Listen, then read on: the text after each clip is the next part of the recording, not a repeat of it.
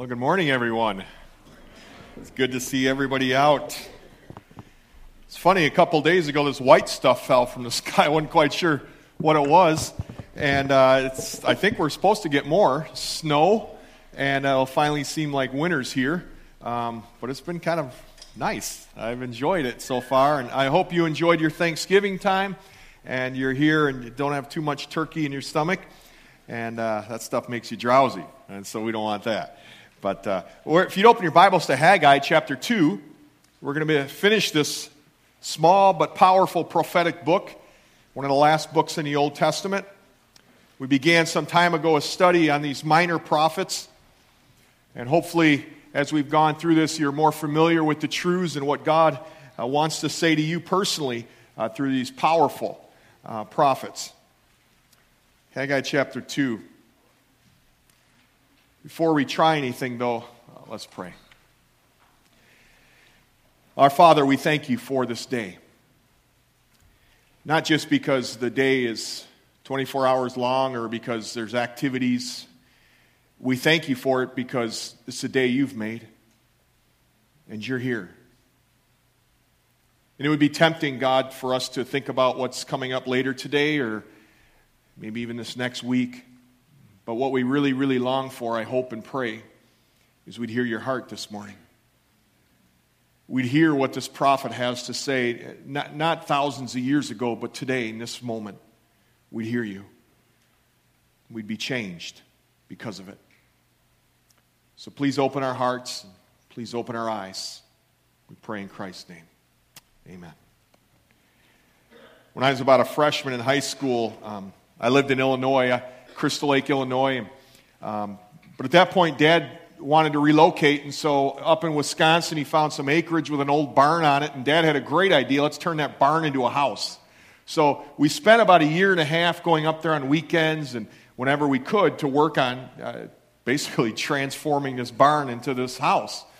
And the barn had a ground level entrance, but then there was another part where the ground sloped and the land was actually at the bottom of the basement. And we had to paint this barn, and so Dad has me on this extension ladder, fully extended, and so it's kind of bows in the middle. You know, you're feeling it. And I'm reaching as high as I can. I can't reach the peak. I'm a good couple feet away. I got roller. I got as far top. I'm doing everything you should not do, okay, to try to get this. I can't get it. Dad says, I got an idea. Let's go up on the roof. And I'll tie you up around the chimney, and you can hang over the edge. Oh, okay. I don't think so, Dad. Oh, don't worry. It'll work out good. So we get up on the roof. I want to be an obedient son. And so I get up on the roof, and sure enough, Dad's tying a rope around my waist, and that'll hold, he says, and I'll go around the chimney once. And so, but he said, don't worry. I'll also hang on to it. So I'm like, oh, man, I trust Dad, chimney not so much. But I did it. And so it took a lot of courage, but there I was dangling over the edge, painting. And believe me, I did a thorough job because I did not want to come back up there. Because my dad's the kind that said, you know what, you missed a spot up there. That wasn't going to happen. And so there I was dangling. And it takes courage sometimes to do what your dad wants. And it certainly takes courage sometimes to do what our Heavenly Father wants. And that is truly the case here in Haggai 2. It was a call to courage for God's people. And courage was significant. It's what it would take for them to accomplish what God called them to. And by the way, it's what it will take for you to accomplish what God has for you. There's always going to be times in our Christian life it will take courage to do what He calls us to do. A lot of times in our Christian life it's not easy. He stretches us. We feel like Gumby sometimes. And it takes courage to do what He wants us to do. But if we look at the first 9 verses, I want us to pick up on something here. I'm going to read the first 9 verses. On the 21st of the 7th month, the word of the Lord came by Haggai the prophet, saying, Speak now to Zerubbabel, the son of Shealtiel, governor of Judah, and to Joshua, the son of Jehozadak, the high priest, and to the remnant of the people, saying, Who is left among you who saw this temple in its former glory? And how do you see it now? Does it not seem to you like nothing in comparison? But now take courage, Zerubbabel, declares the Lord. Take courage also, Joshua, son of Jehozadak, the high priest, and all you people of the land, take courage, declares the Lord, and work. For I am with you, declares the Lord of hosts. And as for the promise which I made you when you came out of Egypt, my spirit is abiding in your midst. Do not fear. For thus says the Lord of hosts, once more in a little while I'm going to shake the heavens and the earth, the sea also, and the dry land. I will shake all the nations, and they will come with the wealth of all the nations, and I will fill this house with glory, says the Lord of hosts. The silver is mine, and the gold is mine, declares the Lord of hosts. The latter glory of this house will be greater than the former, says the Lord of hosts. And in this place I shall give peace, declares the Lord of hosts. Now this audience is the same as the first message. When we introduced the book of Haggai, the context was there was a remnant, 3 waves, 3 groups of people coming back from exile in Babylon. God had so arranged it that they were able to come back. And many took advantage of this opportunity. Now, they didn't have a lot when they came back. They didn't have much at all. But slowly they began to accumulate little, and remember last chapter, they began to invest in building their panel houses, and God says, hey, whoa, time out, what about my house? And so he addressed their misplaced priorities. And so God asks them 3 questions, and he forces the people to admit something, that the present temple was not as glorious as the first one. I'm going to read Ezra chapter 3, 10 through 12. I want you to kind of get a feeling of what it was like. Ezra paints a very unique picture for us. Here's kind of what was going on. Ezra chapter 3. Now when the builders had laid the foundation of the temple of the Lord, the priests stood in their apparel with trumpets, Levites and the sons of Asaph with cymbals to praise the Lord according to the directions of King David of Israel. They sang, praising and giving thanks to the Lord, saying, for he is good, for his loving kindness is upon Israel forever. All the people shouted with a great shout when they praised the Lord, because the foundation of the house of the Lord was laid. Yet many of the priests and Levites and heads of fathers' households, the old men who had seen the first temple, they wept with a loud voice when the foundation of this house was laid before their eyes, while many shouted aloud for joy. You get this idea that there are those who are probably over 80 who remembered this first temple. And when the foundation was laid of this one, they wept because it was nothing like the first one. And so they kind of got into this comparison thing, but yet God asked these questions to force them to deal with reality. This temple was nothing like Solomon's. God wanted to deal in reality. He always does. He wanted them to see where they were at. But in light of this, he also wanted them to know something remarkable, that his presence would be with them. Because courage is possible because of God's presence. The comparison they made, it really brought discouragement because they compared the two. But God says, I'm calling you to something greater, to a life of courage, and you can be courageous because of me. And I was reminded that the key to despondency, the key to discouragement is not listening to our self-talk. It's certainly not comparing ourselves with others or others' calls, but listening to him and recognizing his presence in our life. And he says it 3 times. In verse 4, take courage, take courage, take courage. And it's almost expansive as he says it to one and then to more and then to more. The implication is it's going to take courage. It's going to take courage for you to do what I'm calling you to do. Again, that's still the same. In 1 Chronicles 28:10 through 20, the Lord reiterated the promise he had made to the Israelites when they left Egypt, and the same charge was given to Solomon. Be courageous. Be courageous when you build the first temple. It's amazing how all through the Bible we hear that phrase, be courageous. Exodus 29 and Exodus 33, these returnees could identify with their forefathers who departed from Egypt because they recently departed from Babylon, so they could relate. And I wonder if there must have been those who were theologically naive and doubted that God could be with them, especially because the temple and the ark were not intact. They so closely associated God's presence with the temple, and I'm wondering if there were some that said, because this temple isn't as glorious, I wonder if God won't be with us, or maybe he won't be with us to the degree he was. And so there were probably a lot of thoughts going around in their mind. And undoubtedly, fear gripped many people. Fear that maybe God had written his eternal Ichabod over Jerusalem, Or God had said, my glory will no longer be with you. Maybe they feared that. Maybe they feared that no amount of praying or piety would induce him to bless them again. I'm sure they had fear that this whole endeavor was in vain. Fear that the political enemies would in fact win. Fear that all was lost. And yet God comes and calls them to courage. He says, the reason you can be courageous is I'm present. We need to be reminded of that. I'm amazed how often we can forget that God is with us. The moments you're sitting reading a book, the moments you're at work behind a desk, the moment maybe you're pounding a hammer, how easy it is to forget. He's not there. We forget His presence. It's not a conscious thought throughout our day.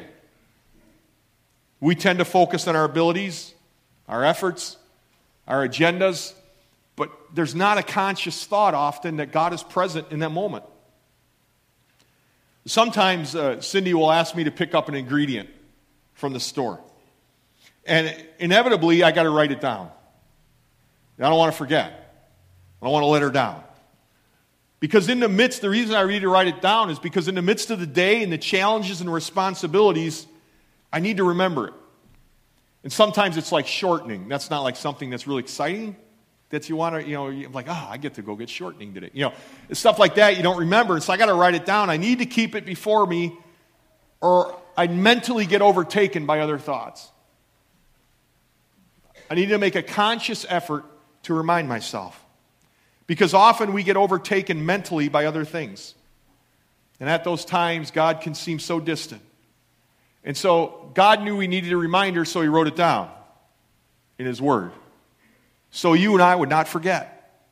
And by the way, oftentimes those ingredients equate chocolate chip cookies or something really, really good. And I remembered that, when we think on truth, when we think, especially remember God's present, there's really good things that come out of that. Good things in our life. Blessing. And we see in this passage a perspective take place, a peace, a confidence that seems to grow because God speaks and reminds them of His presence. Now, verse 6 through 9 remind us again, I've brought this up a lot because the prophets bring it up, and that there's this near and far view fulfillment. And we see it in a phrase, who will shake the heavens and the earth. Now, it probably describes an earthquake, which would be evident of God's supernatural power and intervention. But I believe the scope of these words points to yet a future fulfillment at the time of the second coming of Christ. Matthew 24, 29 through 30, Joel 3 through 16 refer to the shaking that would take place. Now you see here 4 times, and you probably picked it up as I read the first 9 verses, 4 times the Lord of hosts is used as reference to God. Lord of hosts had this idea, the very first song we sang, the God of angels' armies. That's why we sang it. That's this Lord of hosts. You get the idea. And I love that first song because it reiterates Haggai 2. I kind of wonder if Chris Tomlin, those guys who wrote it, had Haggai 2 in mind. The God of angels' armies is always by my side. That's the message that God's trying to get across to them. The Lord of hosts. By the way, that phrase is used 285 times in the Bible, 91 times by the post-exilic prophets. That's a lot. A third of the time, it's just these 3 prophets, these post-exilic prophets, that use it. You see, the emphasis is to give Israel hope, a courage for the future, so they wouldn't forget God's presence as their sovereign, conquering king. Now, if you look at verse 6 and 7, you see what he says right there. Once more in a little while I'm going to shake the heavens and the earth, the sea also and the dry land. I will shake all the nations. They will come with the wealth of the nations, and I will fill this house with glory, God says. Cross-reference that to Hebrews chapter 12, verse 25 to 29. Because the author of Hebrews quotes Haggai here. But it's in a different context. The author of Hebrews takes Haggai's words and applies them to the shaking which will take place at God's final judgment. So here we got this far view. The author of Hebrews looks back and he says, Haggai the prophet prophesied that. It had a near view, but also had a far view. And that's where the author of Hebrews takes it, to the far view. In verse 25 through 29. See to it that you do not refuse him who is speaking. That's, by the way, very good advice. For if those did not escape when they refused him who warned them on earth, much less will we escape who turns away from him who warns from heaven. And his voice shook the earth. Then, but now he has promised, yet once more I will shake not only the earth, but also the heaven. This expression, yet once more, denotes the removing of those things which can be shaken as of created things, so that those things which cannot be shaken may remain. Therefore, since we receive a kingdom which cannot be shaken, let us show gratitude by which we may offer to God an acceptable service with reverence and awe.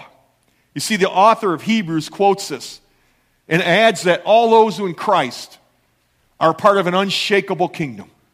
That's good news. You and I can have great, great confidence and take courage because God's presence in our life and because of our presence and hiding in Christ will not be shaken.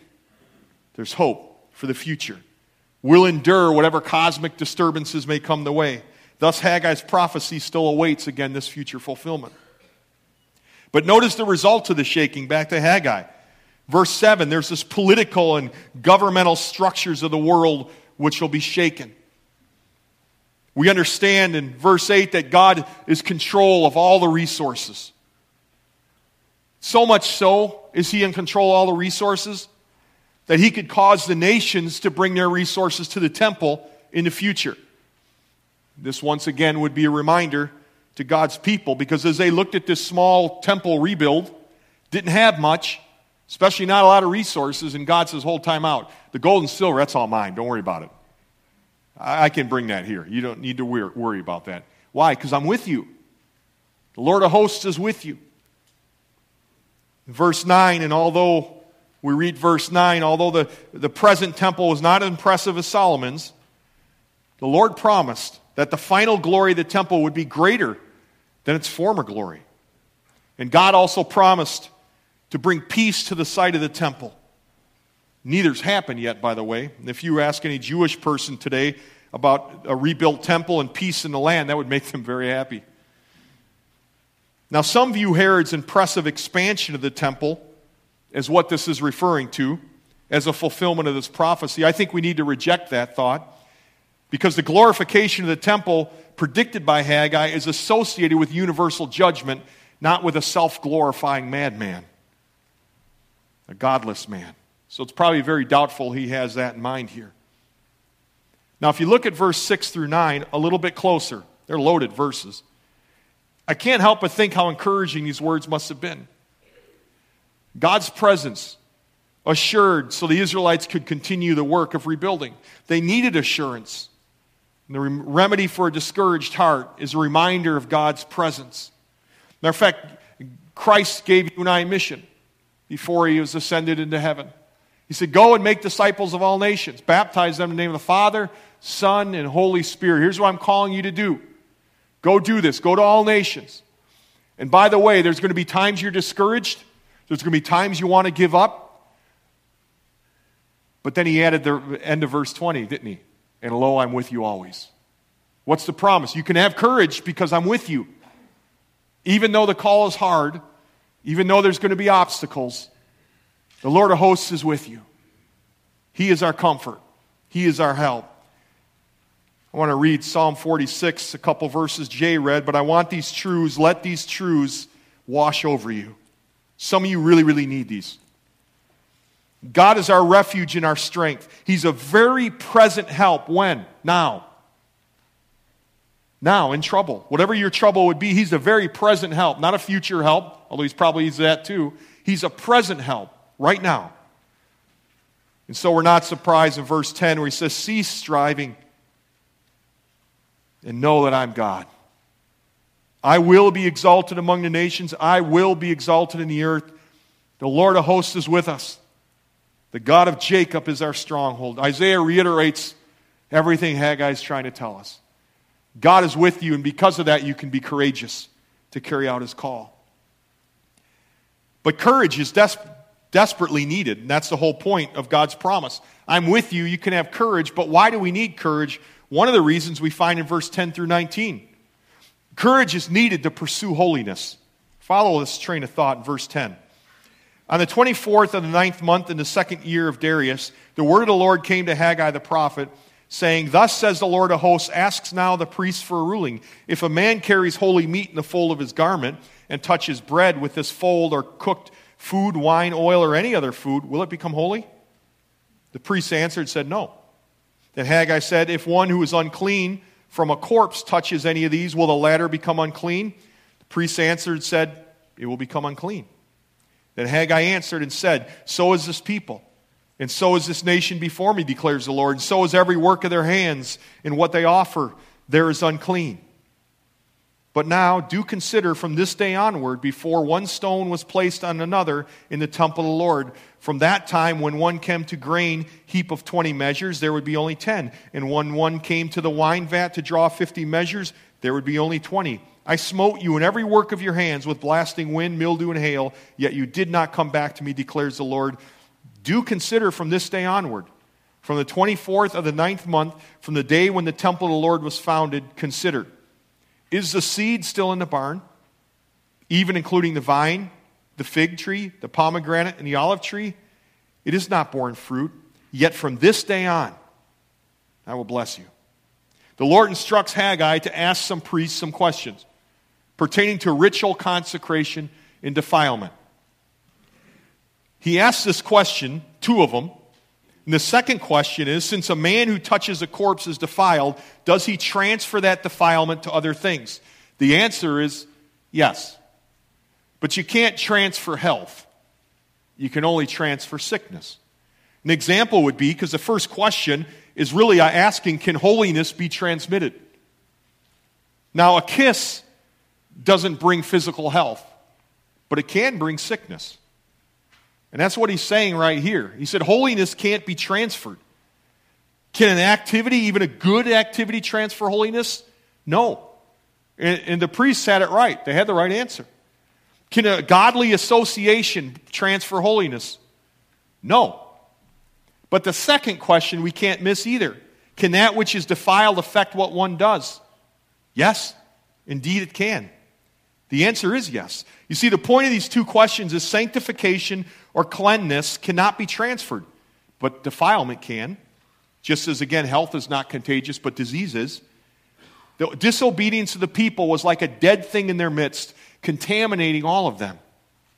And there's 2 key principles that we really need to grab out of here. First, again, is holiness is not transferable. You are not holy because of something you do. You are not holy because of some association. You are not holy because you go to Elam. You're not holy because your parents are Christians. You're not holy because your parents are pursuing holiness. It's not transferable. But the second principle we need to get a hold of too is sin contaminates what one does. Sin contaminates what we do. They knew the answers, but they did not deal with the real issue. That's just it. They knew the answers.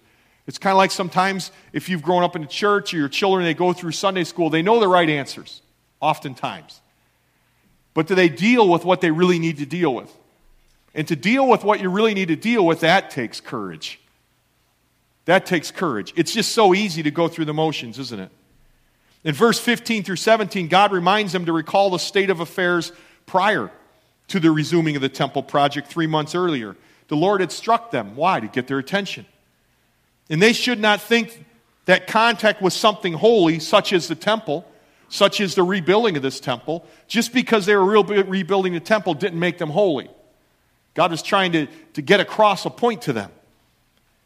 This building of this temple, I'll be with you. This is a great thing. But don't think for a moment it will make you clean. Don't think for a moment that your praise will now all of a sudden magically become acceptable to Him.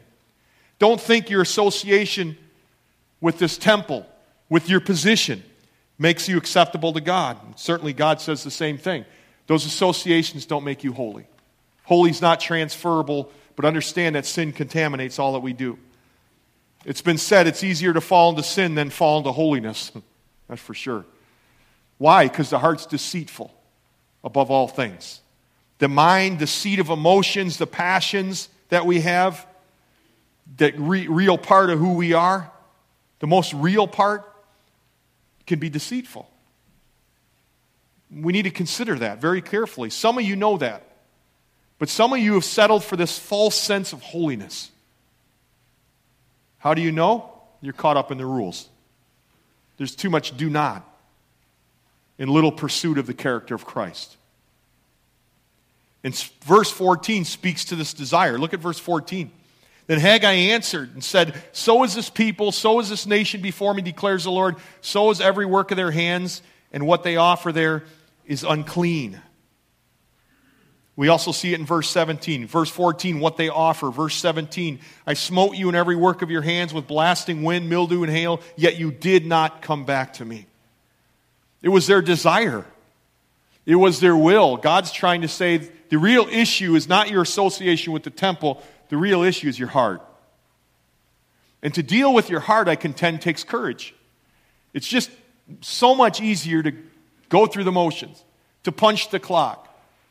But it takes courage to get down with what really matters.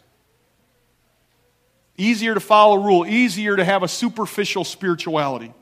But it takes courage to address the desires, the motives, to deal with the real condition. Because we don't want to deal with motives and desires of our heart. We rely on contact. Contact with religion, contact with rules, hoping that it will somehow transfer to us holiness. Somehow this contact will somehow separate us from sin. Somehow this contact will conform us to the image of Christ. But then Proverbs 4:23 comes along and challenges us to a courageous living, which says, watch over your heart with all diligence, for from it flow the springs of life. It takes courage to do that. It takes courage to evaluate your mind, your inner spirit, and your motives of it all. It takes courage to call a spade a spade. It might be humbling to have to go to your spouse and ask for forgiveness. Might be humbling to have to go to your child or another person and say, I've wronged you, I gossiped, or I did this. That takes courage. Because you're doing what's real. You're dealing with the heart. And God says it takes courage to pursue holiness. That's what He's trying to say through Haggai to you and I. And this is a challenge to all believers. Do you have the courage to face your heart? Will you choose to pursue holiness by admitting your resistance to sin, maybe admitting your bitterness, your unforgiveness, your anger? We can't excuse that. We can't excuse our anger and say someone made me angry. No, you choose to be angry. That's not someone else. That's on you. Are you courageous enough to deal with that? Are you courageous enough to deal with your pride? None of us want to be wrong. And sometimes we can be so wrong we're right. And sometimes we can be so right we're wrong. It's all about our attitude. And you might need to go to someone and say, you know what, we got an argument and it was my pride that got in the way. Would you forgive me? That takes courage. It takes courage to pursue holiness. And the people were to notice in verse 18 through 19 that discipline had run its course, that there was now a day to begin the new temple. Their hardships continued for sure. But as this day, God says, as this prophecy, I'm going to bless you. And so God gives a great promise, a great picture of the future as they get courageous and deal with the real issues of their heart. And then we get to the third point, verse 20 through 23. Then the word of the Lord came a second time to Haggai in the 24th day of the month, saying, speak to Zerubbabel, governor of Judah, saying, I'm going to shake the heavens and the earth. I will overthrow the thrones of kingdoms, destroy the power of the kingdoms of the nations. I will overthrow the chariots and their riders, and the horses and their riders will go down, everyone by the sword of another. And on that day, declares the Lord of hosts, I will take you, Zerubbabel, son of Shealtiel, my servant, declares the Lord. I will make you like a signet ring, for I have chosen you, declares the Lord of hosts. These words are directly to Zerubbabel. He needed to understand he had a role. He was a representative indeed as a chosen descendant of David. It was a key to understanding really these words. We kind of sang some song, and the Hillmans were kind enough to do the Advent reading, which pointed to the prophets, because the prophets pointed to Christ. And Zerubbabel would be from the lineage of David, which is the lineage the Messiah would come from. And the promise, he says, is I will make you like a signet ring. In other words, God has a special purpose for you, Zerubbabel. A hand-chosen purpose. An indication of honor that he gave to Zerubbabel to be the guarantee of the continuation of the Davidic line. In Matthew 1, 12 through 13 points to this. Zerubbabel would be a visual guarantee of a glorious future for the house of David. And again, the ultimate honor would come through Jesus Christ. And with the assurance of these promises, the Israelite community could move in confidence. I'm also noted that God spoke specifically to one of the leaders. And sometimes leaders need that assurance, that confidence to move forward because God has a purpose for them. Zerubbabel certainly needed that. And the final words of the book jump out to me. Declares the Lord of hosts. It's like an explanation point. Haggai saying, all that I prophesied. This is not just some verbiage. And hopefully we don't take it that way. Hopefully we don't look at Haggai and say, oh wow, this is just an Old Testament book. It's just a kind of mumbo-jumbo of a guy who lived years ago. No, declares the Lord, says, no, this is God speaking. We need to take it serious. Declares the Lord of hosts. This message we can take courage in. That Jesus Christ is fulfillment of all prophecy. And He, in all things in Christ are yes, as Paul said. I'm reminded that to sick, to the dying, to the confused, and to the hurting, when God says He'll never leave you nor forsake you, His word is true because He declares it. When He says the word forever, you can know His word is true because God declared it true. You and I can take courage from God's promises. That's the whole point. Courage flows from God's promises. And so that's why we need to be aware of what those promises are in God's word. Especially the first one, I'm with you always. God's presence gives us that courage. Which, 3 applications really, I think, help sum this up. One is you can face present situations with courage. Why? Because God is with you. One of the reasons I was ready to hang off that rope and risk my life wasn't the chimney. Dad said, don't worry, I got it. I got it. What was the rope that really held me? Was the love of my father. It was the faithfulness of my dad. I knew Dad wouldn't let go. I knew Dad was strong enough. I knew Dad knew how to hold the rope. And you need to be reminded this morning, God's powerful enough. He loves you and He knows how to hold the rope. He's not going to let you go. Face the present situations with courage because God is with you. And you're probably going to need to write that down. It's like I needed to write down on the list not to forget the shortening. You're going to need to write that down somewhere. I guarantee it. Write it down in your mirror. God is with me. Write it down in your car somewhere. A big index card in your Bible. Do not forget that. You need that truth. You need that reminder. God is with you in the very present. And the second application, face your heart. Do it with courage. And when you do that, you're going to find a joy in pursuing holiness. You'll get past the rules, get past the religion. You'll confess your sin the Holy Spirit points out to you. You'll quit faking it. And when you get real at the heart level, there's a peace that comes that only God can give. A deep-seated peace. So deal with the pride, deal with the heart issues. I know it takes courage, but God will bless it. And kind of a summation of these two and all of Haggai is you and I can face the future with confidence. God's word is true. You can trust His promises. And the more we trust them, the more our courage will grow. You can trust Him.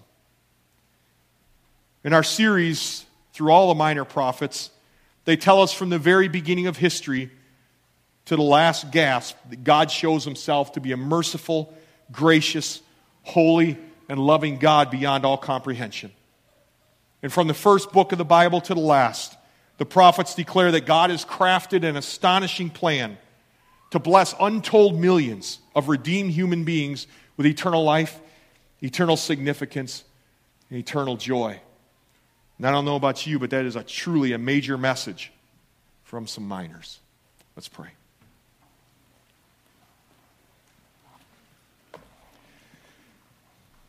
Father, it's been my prayer this week that your people would hear you. And I know some of my brothers right now desperately and sisters desperately need to hear that you're with them. They've forgotten. Deep in their spirit, God, they've forgotten that. when the Mondays have come and the Wednesdays and the Thursdays and all the stresses and all the challenges and all the mental distractions, Lord, they've forgotten. God, this morning your Spirit's reminded them. God, sink it deep in them, in their mind and in their heart. They'd never forget. In the very moment, this moment, you're with us. And every moment beyond this. Help them never forget it. Help me never forget it. God, I also realize as we come to grips with that, we also realize that deep down in our hearts, we face defilement. We face the challenges of the flesh. The flesh that seemingly cry out persistently to go our own way, to excuse behaviors that are unbiblical, to excuse mindsets, to rationalize. God, it's all a part of what we all battle. God, what I'm praying for each person here, young and old, courage to face it. A courage to call the condition of our heart what you call it. A condition to call our behaviors what you call it. Give us that courage, God. And Lord, as we go through this life and we face the issues of the heart and we remember that you're present. And God, I pray those moments where the future may look bleak, you'd remind us and give us great confidence of what the future holds. So be with your people, God. Encourage us from Haggai. Instruct us from Haggai. Change us because of this message. I pray this in Christ's name. Amen.